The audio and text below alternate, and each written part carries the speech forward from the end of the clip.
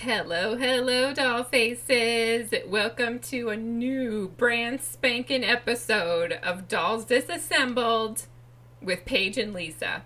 That's right. Hello. That's Lisa. Usually we got either like a Sam. Has Kyle ever joined us on a Dolls Disassembled? No, he hasn't, but he will have to one day. Yeah, let's see what movie he'd like to do that's like within our near-death doll realm. I have a really good idea of one, but I'll tell you later. And I think some of our Patreons would really like to hear us review it. Ooh, all right. And Kyle might be interested Kyle too. would That'd probably be be awesome. interested. Yeah, I think so. That would be so cool. Okay, we do mean to do more of these, but we have to find the right movie, and we have plenty of other stuff to like research. So these just kind of happen whenever we find the right movie. Yes. And today, our movie is something very close to home in terms of what we've been putting out for you guys because of Dolly Docs. So on Dolly Docs, we've been talking about The Keepers. And The Keepers is to do with priests and kids and how they shouldn't interact like that. Now, Yeah. this movie is called Spotlight. So if you guys have ever seen it or you haven't, we're going to spoil it. So just, heads up. Go watch it. Yeah, definitely watch it before you listen to us talk about it. Otherwise, you're going to have no idea what we're talking about. Yeah, there's no way to, like, dance around spoilers. We're just going to forge ahead. Now, Spotlight was a movie that came out in 2015. It's rated R. So don't let kids watch it. But it's got Mark Ruffalo, Michael Keaton, Rachel McAdams, Liev Schreiber, and some others. Lots of people in this movie. Here's the synopsis. The true story of how the Boston Globe uncovered the massive scandal of child molestation and cover-up within the local Catholic archdiocese, shaking the entire Catholic Church to its core. It's cool. Gotta strengthen that core, Catholic Church. It is directed by Tom McCarthy, writers Josh Singer and Tom McCarthy. So that's just the basic overview of the movie, so you guys know where to find it and what it's about. Yes, and we watched it on Netflix, but I think they just took it off Netflix.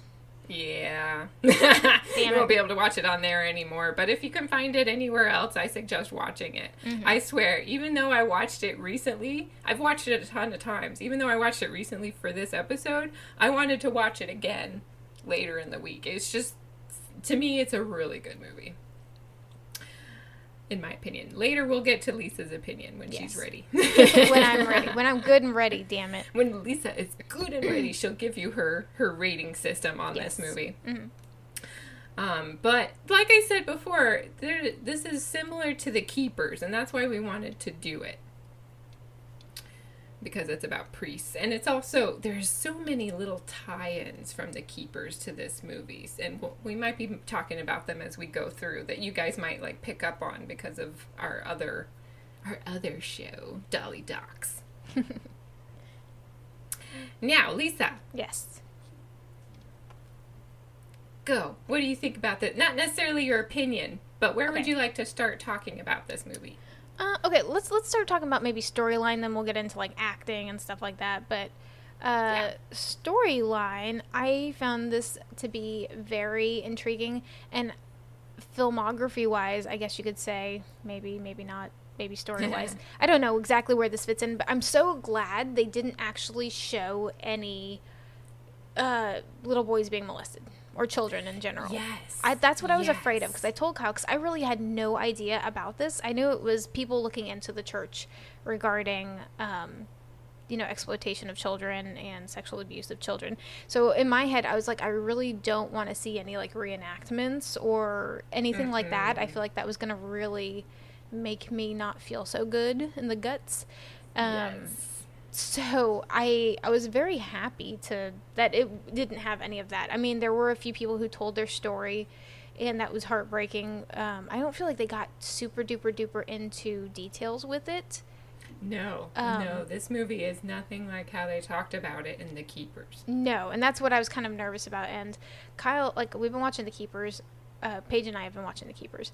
Kyle has not watched with me, and I know because he's not in a true crime anyway, but he really cannot deal with that. So when he's like, hey, you're gonna watch a movie, can I watch? I'm like, yeah, but it's about the Catholic Church and child molestation. He's like, oh, well, maybe not then. And I'm like, I don't know how much is in it. I've never seen this. I know very little about it, so you're welcome to if you want, but so. Yeah.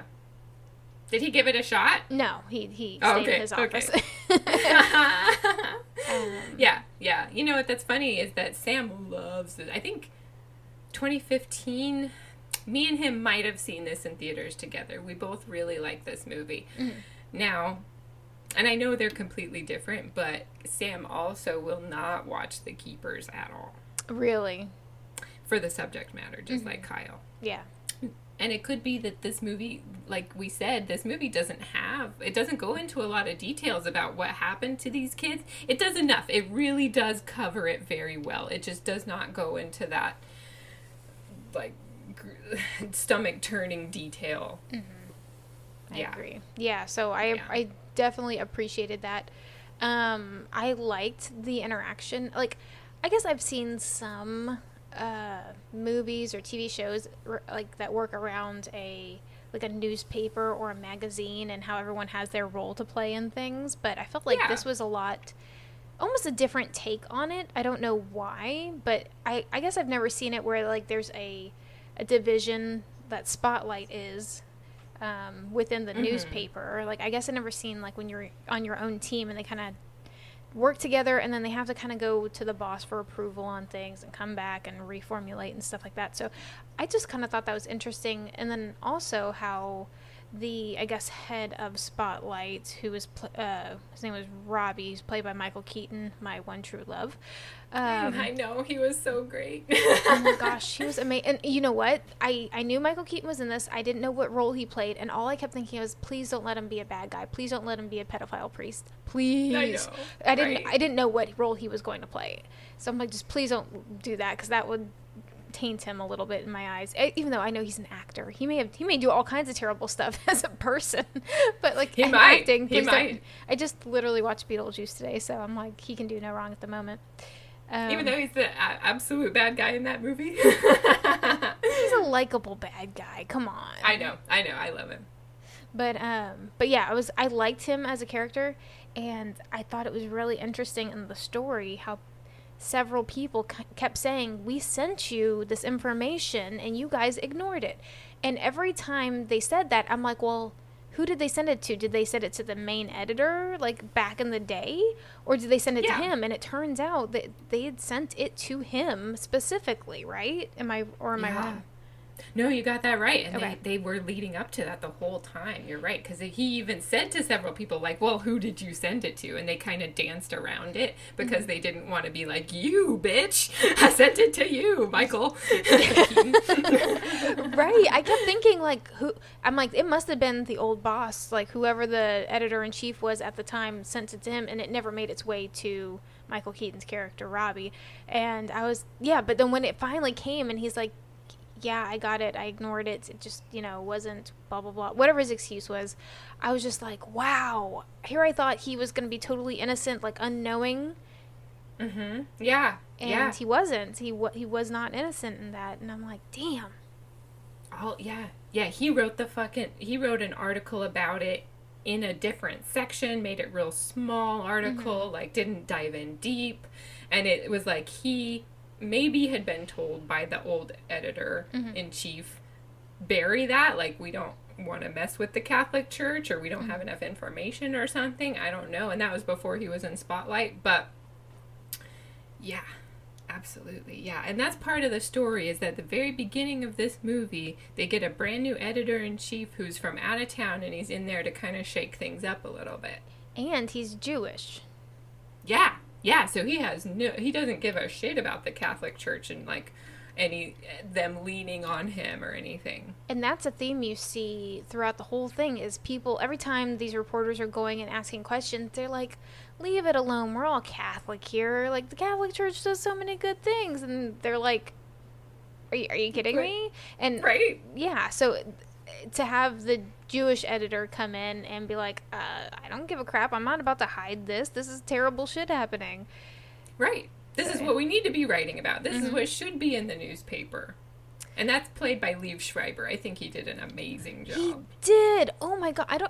Is he Jewish in real life? I have no idea. I mean, maybe his based on his name. I don't know. I didn't Google it. I don't know, but he might be. But I mean, I don't know why it sounds so terrible and stereotypical. I'm like, he played a very good Jewish-looking guy. He is. He did. Okay, he is. His mother was Jewish. Okay. Okay. Yeah, I figured with the last name, but I didn't want to assume. Right. But yeah, he played a really good, like, understated boss type character. He did, and Very he had a smart. presence. And I don't know if you've ever, I'm sure you have. I've gotten plenty of new bosses. Like, I'll be working at a place for a while, and then I get a new boss. And Yeah.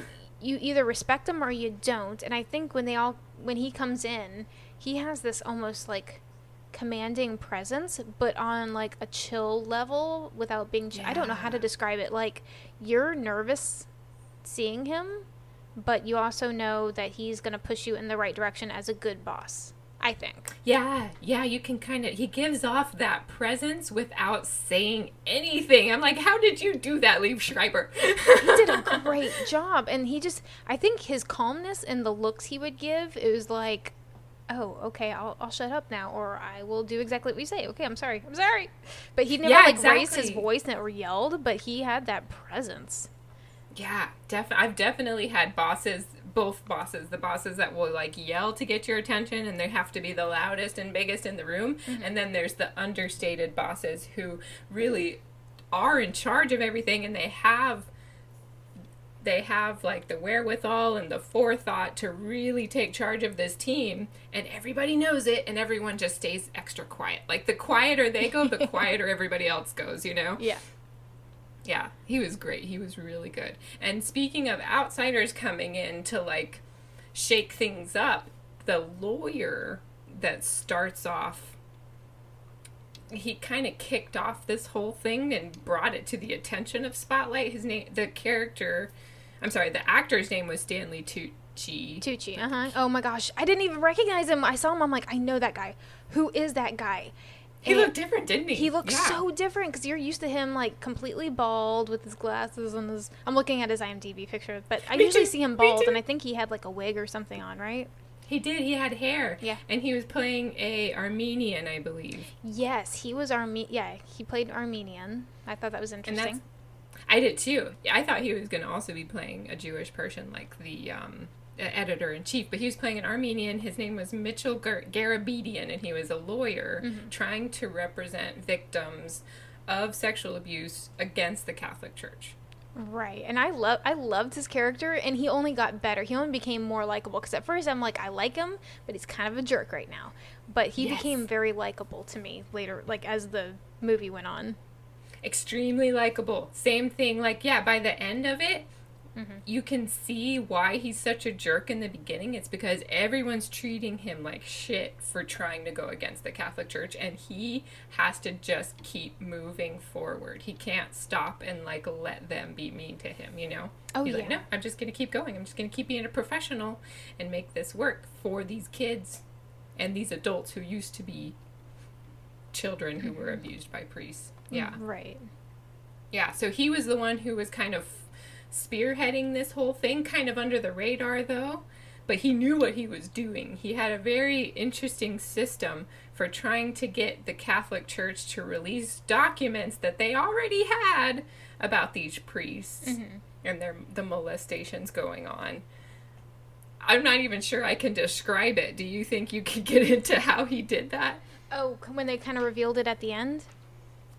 I guess it was kind of towards the end. Or He middle was talking to end. Mark Ruffalo. Yes, yes. So, okay, it's been a few days. And whenever we watch The Keepers, I usually do it the same day we record, so it's ultra fresh in my mind. So I'm going to try and remember this because it's from a few days ago. But I believe he was trying to do a motion, and somehow they had to kind of attach the... What were they, letters? They were letters, right? That the the cardinal had. Yeah, it was definitely, there were some letters, there was some paperwork involved. Yeah. I think it was letters, but in some way, by him attaching, and then also, I don't think he attached. I think he motioned for something. The other side had to include the letters as attached somehow, and that made it like public record or something to that effect. Oh my god, I'm the worst. I can't remember exactly how it worked, but it was some kind of underhanded way that still made it legal and made it technically public. Yeah, it was a way to get it submitted as evidence. He had to prove. My problem is I'm not very good with like legal terms and how court cases work. So that's why I'm like, I don't know if I can describe it, but I do know that it was definitely part of the evidence. Like, because he was making this motion and they were trying to block the motion, he had somehow found out the right to be able to they were forced to attach these documents that they'd been hiding for years to his case because he needed to prove why his case was valid. Yeah, that sounds about right. Yeah, that definitely sounds way more right. Reason-wise. You had the smarter words. I was like, I don't know. It's just, they needed the papers. Yeah, so. it made sense. But yeah, I was like, that's super smart, and I love that. And I thought it was so interesting because Mark Ruffalo's character goes finally when they're like, okay, they've been, made public technically, and he runs to the courthouse.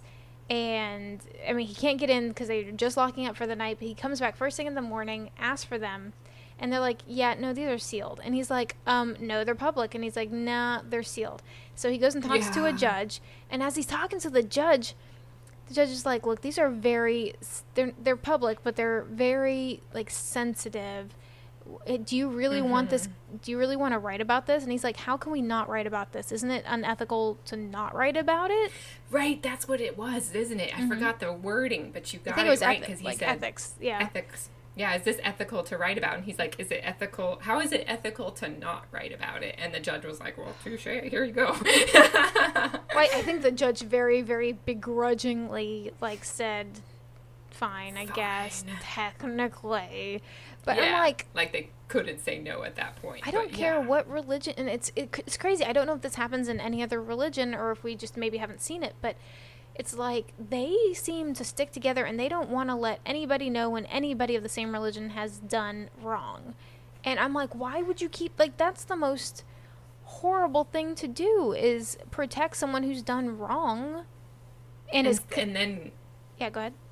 Oh, I was just saying, like, protect people who have done wrong to the people who trusted them, and covering it up and making the person who's the victim feel even worse for what's going on, and then going off and being like, but we're the Catholic Church, we do so much good. And it's like, but do you?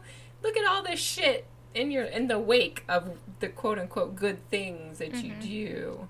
If you had gone ahead and said, like, oh yeah, we've got a problem with the priest, we're working on it, and, like, been a lot more open about it, it wouldn't seem so bad, It's like, of course in a big institution there's going to be some bad eggs. As long as you get rid of them or try to help them in some way and, like, be open and honest about it, it doesn't look as bad. Right. But the Catholic Church was, and you're right, it's like all these people in this town were Catholic. Even in that whole room of spotlight people, they're all like, yeah, we were Catholic, but we don't go to church now. Like, I've fallen away from it. Yeah. And they had that little question in the back of their head of, like, well, should we be going after the Catholic Church? And, like, yes, we should. Yeah, I think maybe for a split second they might have had their reservations, but something else I wanted to talk about was how the Liev Schreiber's character said, I don't want to go after, like, one or two priests. I want to go after the whole institution, the whole system. We're not just saying this priest did wrong, he's the one bad apple, the church is great. No, there's a whole system leading all the way to the Vatican of, terribleness. I don't know a better word for it, but, like, this is a whole cover-up. It's a whole system. They pay off people. Yes.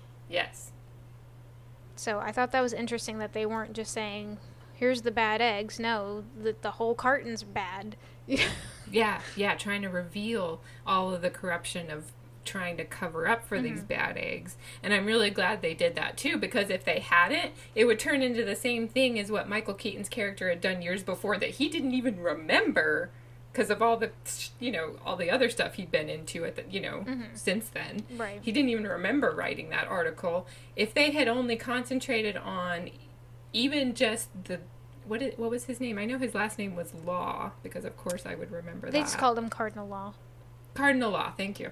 Okay, so Cardinal Law, they were like, well, let's just concentrate on him, because clearly he knew about this one priest, and then he said, no, we're not just concentrating on one person, because if we just concentrate on Cardinal Law, the Catholic Church can be like, oh yeah, that's just that one branch, everything else is fine. Right, that one. So leave Schreiber. Diocese or whatever it's called, but yeah, no, absolutely. That was a smart, and I know this is based on a true story. I don't know how many actual things that are said are really true or actions taken that were completely true, but that was smart. Absolutely, totally smart. I don't know how many of the the things that they were saying and the things that they had to do are accurate, but reading into the trivia for the movie, they did a really good job of trying to portray, all of the people they're portraying. Sometimes when a movie is made based on a real event, they kind of they'll take one person and split them up into 3 different people and give them different names just to make a better story. But in this one, they're portraying real people, and at least Michael Keaton and Mark Ruffalo were able to meet the people that they were portraying. I believe the girl was as well, Rachel McAdams. I believe she was also able to meet the person she was portraying. But when Michael Keaton met the person he was portraying, and he did his impression to see how it would sound to the real person that he was doing an impression of, that guy, Robbie, was like, it's like watching yourself in a mirror yet having no control of the mirror image. Oh, that's nuts. I was like, damn, good job, Michael Keaton. Yeah, I guess I didn't look at any of these people, the real life people, but that's good. I'm glad the guy wasn't offended, but that's a terrible impression of me. Yeah. Michael Keaton must have done some good work on that, because he had to put on a Boston accent. I don't know where he's from. He said, I don't know where he's from either, but he said in here that was the thing that made him most nervous, was trying to do a Boston accent. He's from Pennsylvania, so he's close. He's East Coast, so he could probably, I don't know if he grew up there or not, but he could probably put on the accent. Yeah, and he even said that the guy he was portraying, Robbie, didn't even have that strong of an accent, just on certain words, and so Michael Keaton put it on those words. Yeah, no, I definitely noticed that too, and I didn't know that was an acting choice or if that was on purpose or not, but yeah, that was cool. And let me just say, I do like Mark Ruffalo as an actor, but he came off very quirky and a little geeky in this. Did you get that vibe? Because usually when I see him, I think he's good looking and kind of smoother, but he came off a little awkward to me. But that might be how the real Mike Resendez is. I have no clue, but I just thought it was kind of funny. I thought the same thing. I was like, either he's an extremely good actor and that person, because I agree with you. I think he's great. In Avengers as the Hulk, he's amazing. He's so cute and fun and funny and smooth and stuff. But in this he's super geeky. I love it. He's kind of annoying. He's that annoying journalist type personality. Yeah, I got that too. I didn't want to say it, but they had a little on the annoying side sometimes when he's talking to people or whatever, but yeah. Yeah, he's pushy. And there was a line, I can't find it here, but there was a really funny line where Michael Keaton is telling him you need to, they're talking about the lawyer we already mentioned, that's played by Stanley Tucci. What's the character? Mitchell Garabedian. Mitchell, thank you. Mitchell Garabedian. So Mark Ruffalo was like, oh, I can't get to him. He's kind of what did he call him? A pain in the ass? Yeah, something like that. And Michael Keaton's like, well, you're kind of a pain in the ass too. So it's basically saying use what you've got to counteract what he's got. Yes, absolutely. And I gotta say, like, they could have done a lot with Rachel McAdams' character, but I like what they did with her. They didn't overly glam her up. They didn't make her like a sex symbol in the. I mean, she's gorgeous. Don't get me wrong. She's very pretty, but she's also not. I don't feel like she outshined any of the cast that she was working with. She fit in perfectly without being like the girl. Yes, I really appreciate that. They did not glam her up. They didn't like overly make up her face. She wasn't wearing quite very nice clothes. Like her fucking, oh my god, her pants in most of the scenes, I was like, oh please God. But it's part of the scene. It's part of like that persona of she literally only cares about work. You know what I'm saying? Like she does not care how she looks. She's there to do a good job and make things happen, just like everybody else. No one in this movie was like dressing up nice. No, because they're all Boston reporters. Like, yeah, you know, they kind of didn't live in like the nicest homes, but that's real life. We don't always live in like the most glamorous apartments in the city. Nobody does. No. Yeah, nobody does. Yeah. Not a yeah, reporter. I love how they did that. No, definitely not. I'm not a lawyer. You know, like I don't make good money. And even the fucking lawyer didn't make good money, you know? The No. Garabedian. Yeah. Yeah. So I appreciate that a lot. And you know, one of the characters in this that I think is, I'm not going to say unsung because he's definitely there throughout the whole movie, but I really liked, the character's name was Ben Bradley Jr. He was kind of the in-between boss to Michael Keaton and Liev Schreiber.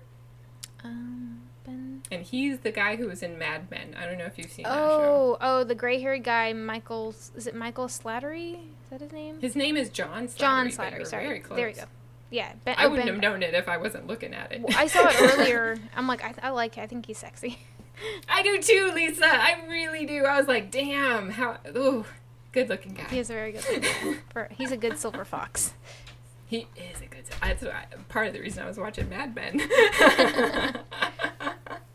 But yeah, I really liked his character too because he was really good at like kind of connecting dots between the characters. Like he was saying, at the end, he was the one who was able to give Michael Keaton the floor to be able to talk about like, yeah, I was the one who kind of covered this up before, and John Slattery's character was like, hey, we were all here, you know, it's on all of us. How could we have known, you know? And Yeah. I really appreciated that. He was like a buffer. Well, was that him that said that, or was that the one, or was that, no, he did say that, right?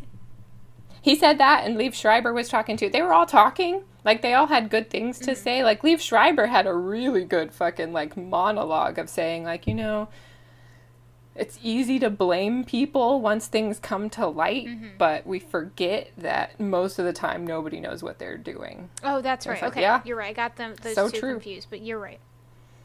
Yeah, Liev Schreiber had the more, like, philosophical answer. John Slattery was just like, I don't know, this sucks. We're all involved. Yeah, no, that's good. I mean, I definitely kind of appreciated them taking the pressure off from, you know, Michael Keaton's character, because it could have come down, everyone could have turned on him so quickly. He could have been fired. He could have been, you know, put down by his colleagues. They could have all looked at him and turned on him as a boss.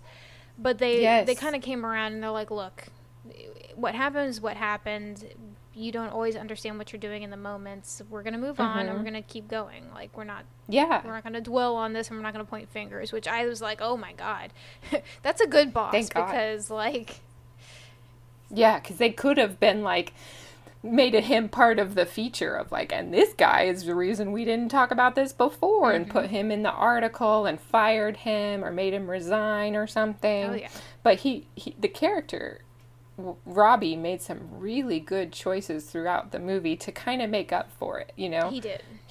He was turning on his friends who were like, hey, come on, guy, we're all alumni here, you know? Yeah. We're all Bostonians. Can't we watch each other's back? And he's like, is this how it happens? Is this how people get forced into silence? Is because their friends come around and have a drink with them and suddenly everything's okay? You don't have to worry about those kids that, you know, you're never even going to meet?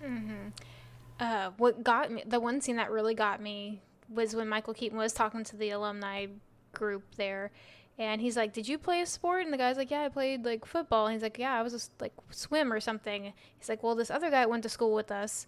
He was on the hockey team, and he keeps asking himself why was I targeted by the priest?" And it's because the priest coached the hockey team, and he's like, "You know what? You and I got lucky that we picked different sports." Yeah. Yeah, I love that point he was making of like, it could have been us. It could have literally been you. Right. And you're sitting here saying like, it's okay, just cover it up. Fuck those kids. It's like, no, it could have been you. That could have been you. And he had just been talking to that guy, and he said that guy broke down crying in the middle of this conversation. Yeah. Very powerful. Ugh. Goodness gracious. So, if you're cool with it, I'd like to point out a few things I noticed between this movie and watching The Keepers. Yes, please dive in, because it's very interesting. So, so The Keepers takes place in Baltimore, right? Maryland? Yeah. Okay. Mm-hmm. And this takes place in Boston. They're not that far from each other, but, you know. They're really not. But yeah, they're different cities. Exactly. But anyways, something I noticed was the circulation of priests. Yes, how they would send them to different areas. Mm-hmm. They go to different cities or different churches whenever something came to light about them, you know, doing whatever it is they were doing specifically. Yeah, they would just move them. It's just a rotating thing of priests. It's nuts. Yeah, and they know it's going to happen again because they've been doing it forever. And it's like, what are you doing? Why do you want this priest around? I don't get it. And I believe, I may be imagining it, but you can back me up. They talked about them going to like a treatment facility to cure them of whatever. Am I mistaken, or was that in the movie too? No, they talked about that. Okay. Yes. Yeah.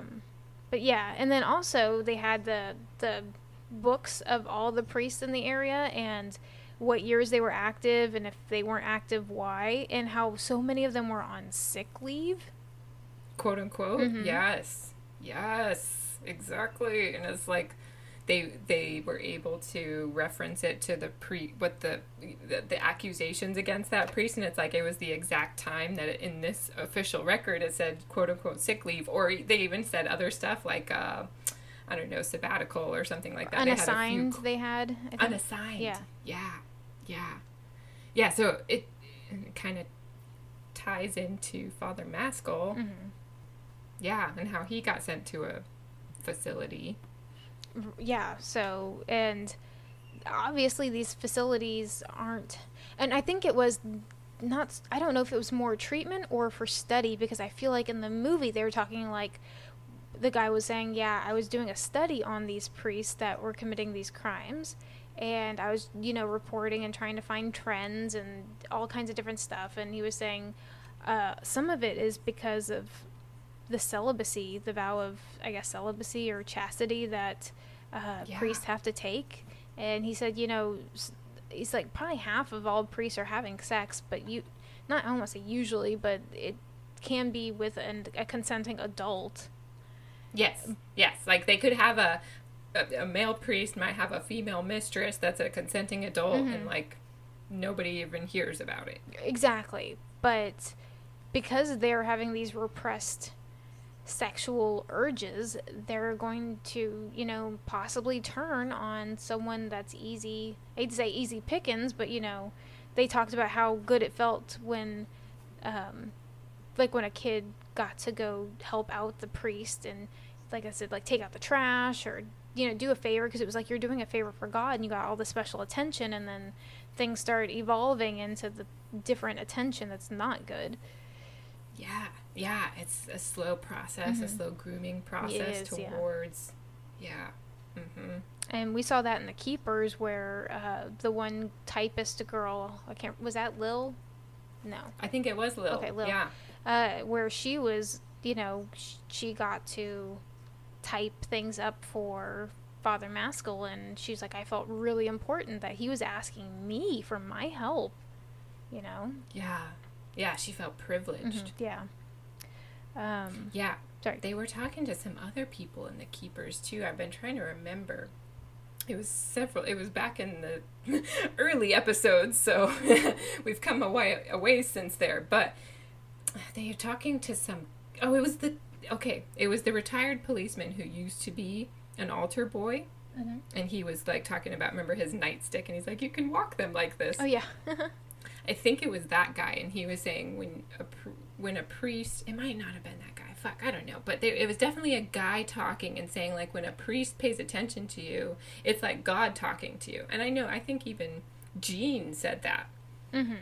Oh yeah. Like you don't go against God. So if the priest is showing you attention, you do exactly what they say because you're just so excited. Yeah. Ugh. Yeah. Also, they were talking about how... Now, this doesn't really tie into the Keepers as much, but I have it on my notes here about how priests were targeting, like, low-income, at-risk children. Yeah. Mm-hmm. Because those are the ones they could keep quiet. Mm-hmm. Because maybe these kids are already keeping secrets from their parents, you know, maybe doing drugs or this or that. But, Their parents are working all the time. Mm-hmm. They don't have time to take care of their kids and listen to them, you know. Yes. So, like I said, that doesn't really tie in so much to the Keepers. I feel like, I mean, it might have happened in other parishes or archdioceses, but it doesn't seem like many of the girls that went to what was it, Keough? Yeah. Mm-hmm. That they were low income necessarily. Yeah. I don't feel like he was targeting low income as much. Mm-mm. But he was targeting girls who had said they'd been molested before. Right. And they mentioned that in the movie, too, how people who had already been molested, kids, and, like, when the priest found out about it, they would exploit that and, you know, similar to Father Maskell, that piece of shit. Yes. Ugh. What other thing did I have? Oh, something else I thought was interesting. Missing documents. That was a theme in both of them. Yes, missing hidden official documents that it's like, that could just blow the lid off the whole case. But they're missing. Where are they? Yeah. Yeah. Fucking Catholic Church. Yeah, I just thought that was interesting how they can make things disappear, whether or not they truly were destroyed or if they were just misplaced or maybe somebody wasn't willing to go look for them or turn them over, you know what I mean? Yeah, exactly. Like in The Keepers when they were like, okay, look, I'm trying to do that lady, like impression of that lady. You need hard evidence. Oh my gosh, and don't be Sharon Mays. Don't be her. Don't be her. No. She's the worst. No, she's awful. She is awful. I feel like she also was the one who said something like, before, back in the day when we didn't have computers, okay? Oh God, don't drop the okay. Okay. Her fucking slap snooty her. Ass bitch. But yeah, like the same thing that you're saying is like, what happened to?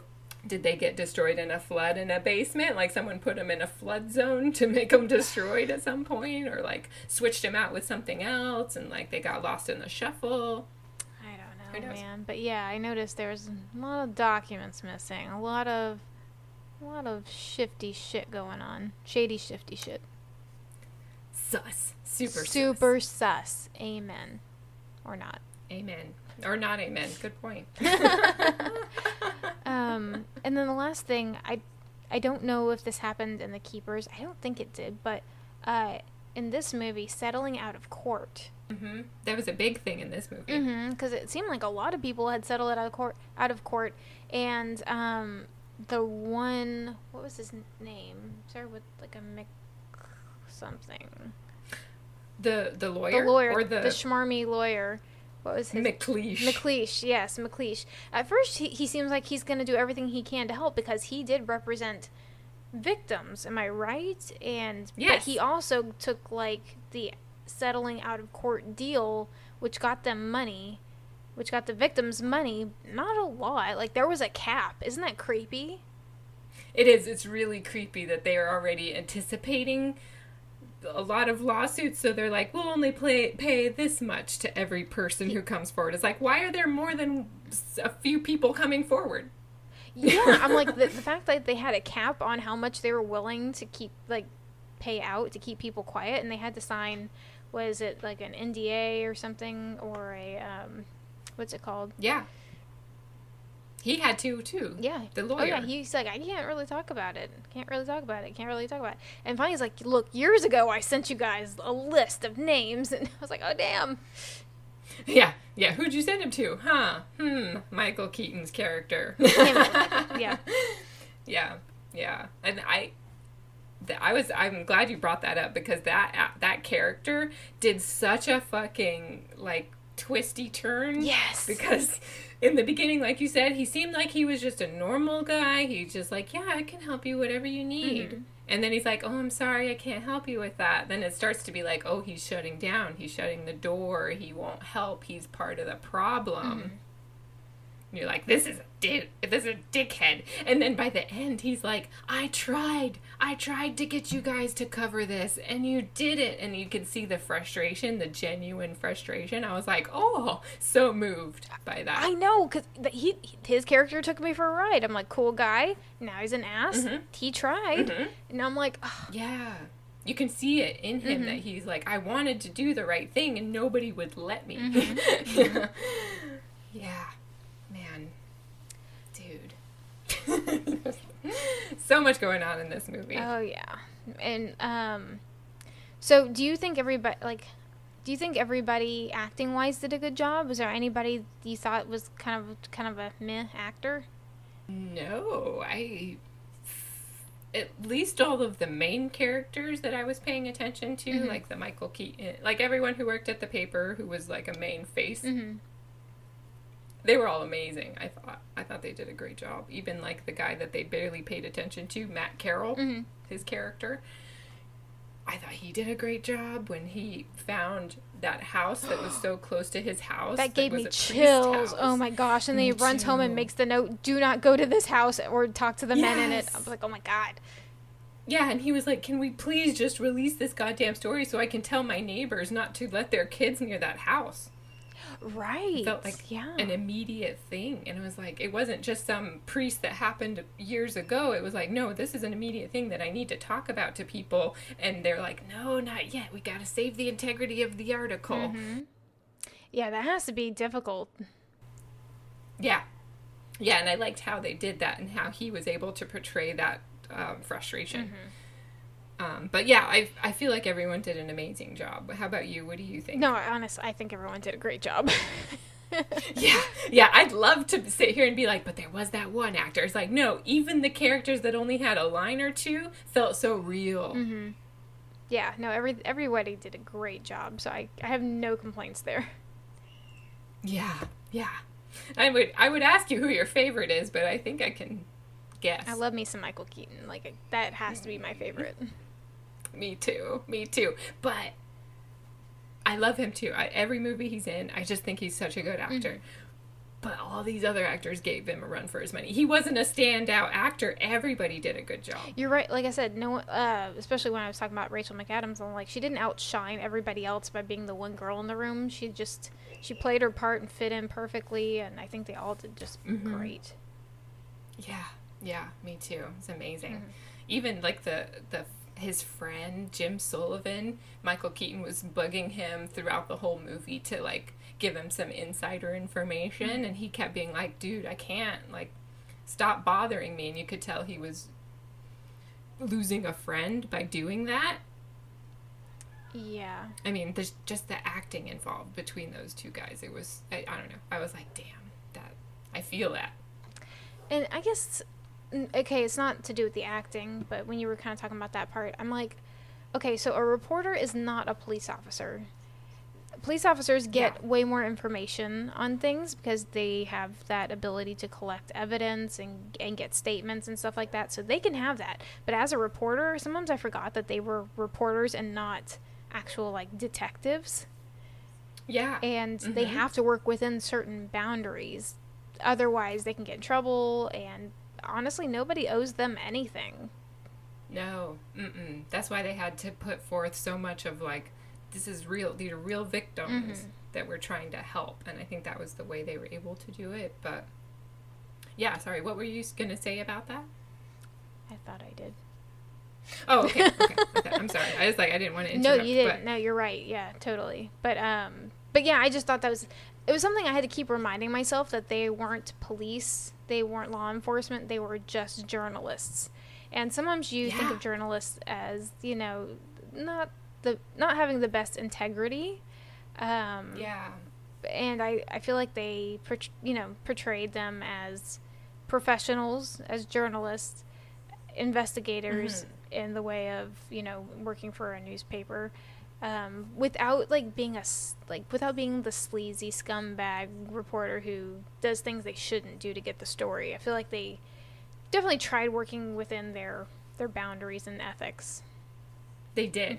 They did. And I think they rode the line really well, because they, kind of like what we were saying with Mark Ruffalo's character. He was very pushy, and he wasn't afraid to get in people's faces and be like, hey, I need this. Give it to me. Do you want to be on the wrong side of this story? That kind of thing. Oh, yeah. It was close, but it was still within the realm of what he needed to do. It was like they were able to be dicks when they needed to be dicks, just to get the story. Yeah, and sometimes that's necessary. Sometimes. Not always, but sometimes. Yeah. That's why I didn't want to be a journalist, because I was like, I love the idea, but I am not pushy, and I do not want to be pushy. I don't want to be calling people up and being like, dude, look, do you want to give me the story or not? I'd be like, oh, okay, sorry. Sorry for bothering you. Yeah, I don't like working on such tight deadlines, to be honest. I think that would get me. Yeah, it's a high-stress environment. Yeah, watching this, sometimes when they're there digging through papers and reading things, I'm like, oh, that gives me a little mini ulcer, just thinking about having to do that. Digging through papers. Well, not just digging through papers, but trying to work fast with a whole bunch of crap on your desk. Yeah, having to work, through the weekends, through the nights, you don't get to go home. He even said to her at one point, to Rachel McAdams' character, he's like, you should go have dinner with your husband, because you're not going to see him for a couple weeks. Yeah, I'm like, no, I guess me personally, it's when I go home, when I leave work, I don't check my work email. I don't take any work calls. I'm done. This is my me time. When I'm at work, whatever. That's, work time. But I separate the two. I don't work overtime unless I truly, truly have to. But you know what I mean? Yeah. You want to go home and not work. You want a boundaries. Divide boundaries. Yeah. Yes. And they don't have that. And they didn't seem like they wanted it, at least not at that time in their lives. I fucking do. But anyway. Yeah, and whose character was it? It was Mark Ruffalo's character, who, I guess he was estranged from his wife, or, they were separated or something. He wasn't living with her, and he alluded to, we're working on it, yeah. Yeah, that was kind of the extent of it, and it almost seemed like he was like, because the other guy, John Slattery from Mad Men, he was like, dude, she's a good woman. You need her, you need to apologize. You need to make this right. Mark Ruff's like, yeah, don't worry about it. It's like, I don't see him talking to her at any point in this movie. Clearly he puts things first, which, whatever, that's the job. Yeah. But it does have its consequences, though. Yes. I was like, I don't know if you're ever getting back with her. Maybe once that story was over. And also, I guess, thinking about, the journalistic process, whenever Michael Keaton was meeting Liev Schreiber's character as his boss or whatever, and he was like, so, what do you do, and how long does it take you, and he's like, yeah, we usually search for our next story with, in how long, 3 months or 4 months, we look for our next story, and then we could dedicate a whole year to it. I was like, wow, you take that long to find a story. I know, right? I know, they have to find the right story, the one that will fit, the one that will make waves, basically. Right, and that's what their department is all about anyway. They are, the big, hard-hitter stories. It's not like the daily story, even just the front page story, that'll be gone in a day or two. But, yeah, they really investigate and stuff. Yes. And now, you know what, Lisa? I feel like we need teams like this in the world, and I'm ignorant. I don't know. I know that newspapers are definitely going down. Mm-hmm. Even in this movie. And this movie was set in 2000, 2001. Yeah, something like that, yeah. It was definitely, what 2001 was 9/11, right? Yes, it was, because this happened, Okay. they started right before 9/11, and they had to cover that. You're right, 2001. Mm-hmm. Okay, yeah, so that helped me figure. I was like, what year is this again? Oh, there's 9/11. Okay, it's that year. But, it was like, they were even talking then, like, okay, a lot of people with the internet, they don't necessarily buy physical newspapers anymore. And I was like, now 2021, they definitely don't buy physical, I haven't even seen a physical newspaper in how long? I work with a lot of old people, and they bring in the Houston Chronicle every day. So, oh, do they? So okay. every once in a while, I'll while I'm heating up my lunch, I'll grab a page and I'll read something. But yeah, they'll sit around in the mornings. The brothers that own the company, they're all kind of older guys. They'll sit around in the little kitchen area and they'll just read the paper. And I'm like, that's so cute. That is cute. Okay, so I guess newspapers have an audience. It's just kind of the older generation. They're gonna that's fade out used to eventually. it. I don't see our generation getting the newspaper. No. I don't think I've ever met a millennial in this stage of my life that's like buying a newspaper. Mm-mm. Nope. So it's like, I don't know what's going to happen to big investigative journalism like this if everyone's doing blog posts essentially. Well, as there news. there are websites, like non-newspaper websites that still will do big stories. Trying to think of some, can't really. Like maybe like Medium. Yeah. And like Yeah. see, And there, I mean, sorry, go ahead. I was just going to say newspapers do have websites. Mm-hmm. Like they are trying to maintain some sort of business, but I don't know. Maybe there are still teams out there who are like doing very hard-hitting investigative journalism. Well, let me tell you some bullshit, okay? And I'm Some sure bullshit, you've ran into this as a investigative podcaster, if you want to call us that, when we do our research. So this next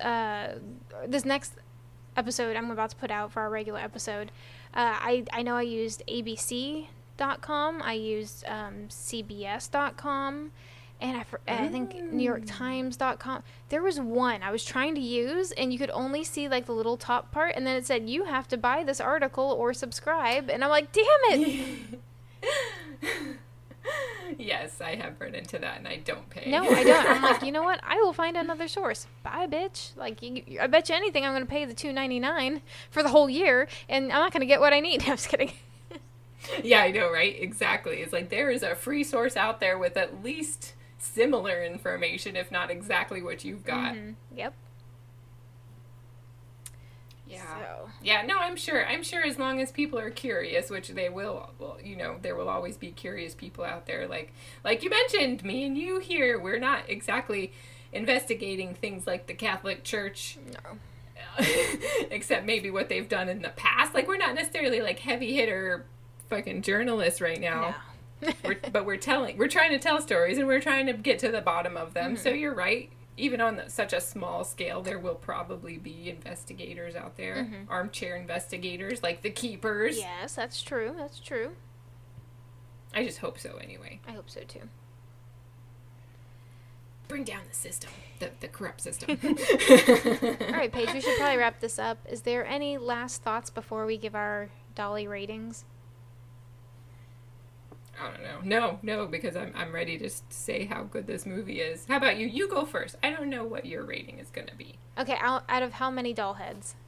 Is that out of 10? I believe we've done 10 in the past, Okay. yes. I'm going to give this, I think it's a solid 9 out of 10. Like, it was really, the only reason I'm not giving it 10 out of 10, Mm-hmm. actually, I have no excuse not to. Give it 10 out of 10. It was really good. And you know what? I felt like this had a good build to it without there being any action scenes. And it's not that I like action scenes. I really don't care. I felt like they could have thrown in some stupid action scene. They could have, where it was like a fist fight or something. Or even I don't want to say a car chase, but I mean, the most you got was like something. Mark Ruffalo running out into the street trying to get to wherever he was trying to get to that one day and, yelling at a cab. But, I mean, it did have a good build to it where it was satisfactory without needing action. Absolutely. Absolutely. Yeah, the plot progression, impeccable. Yes, there was good twists and turns in this that I really liked, and I felt like it ended wonderfully. I mean, they could have kept going after they showed what happened at the end, but Yes.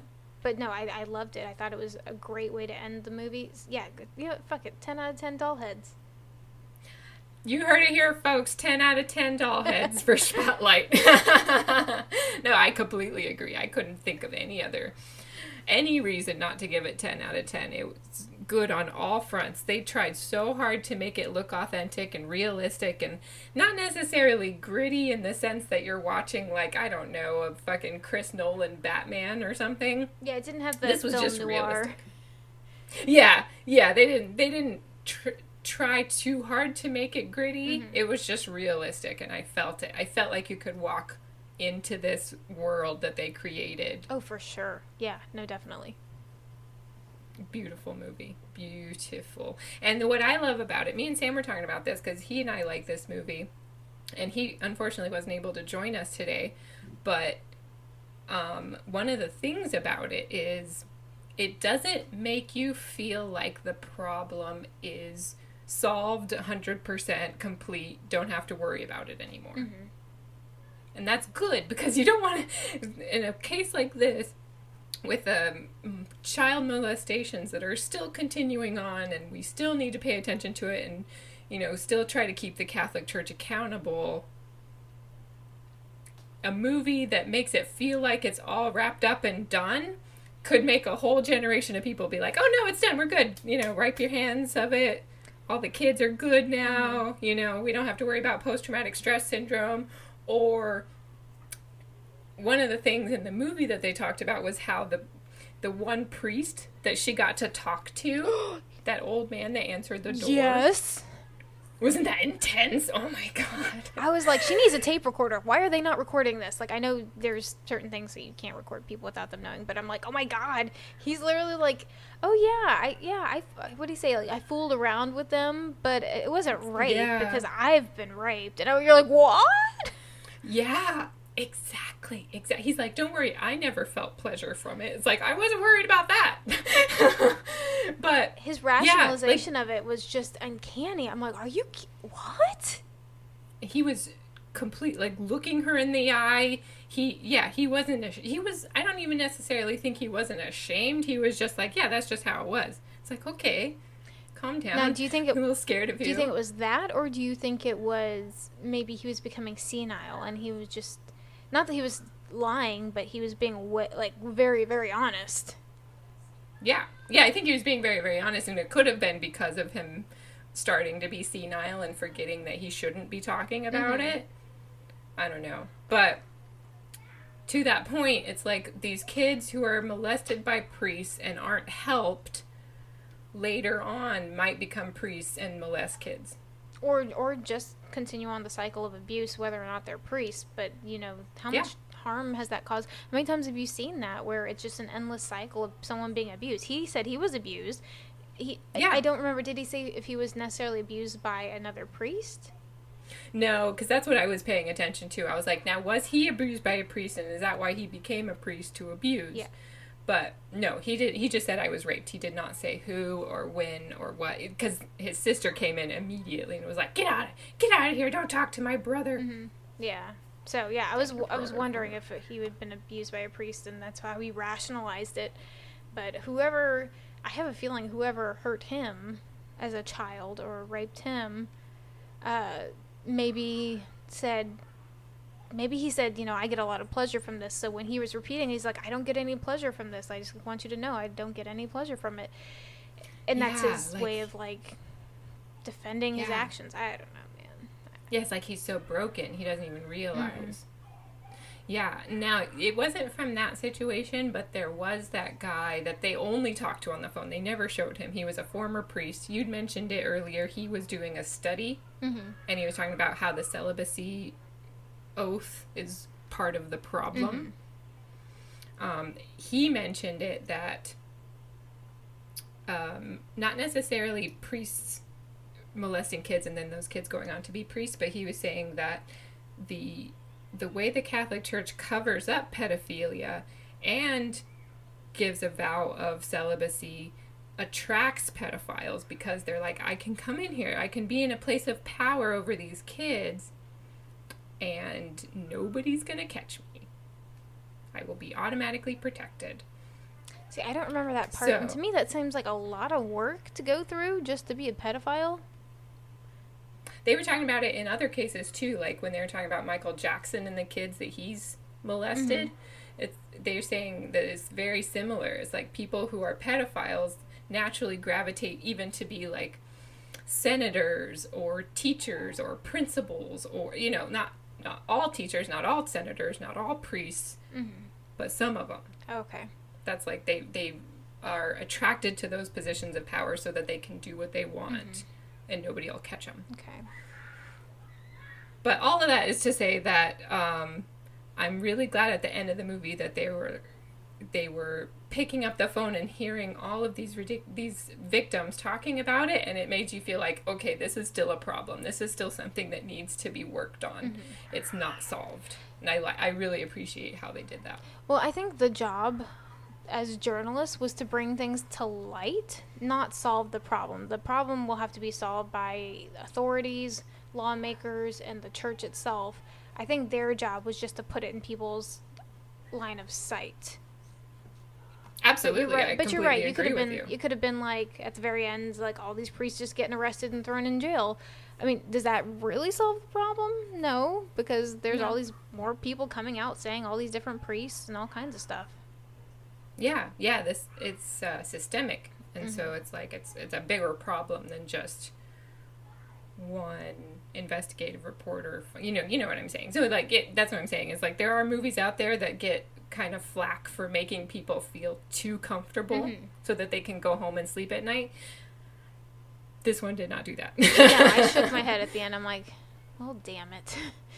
Yeah. You get a little sense of victory, but it's still like, oh shit, there's a lot more work to do. Okay. Yeah. So anyway, yes. Great movie. I think you guys should watch it if you haven't. You've basically heard the whole movie now, but it's really good. So, I mean, I watch it like once a year if I can get my hands on it. Oh, really?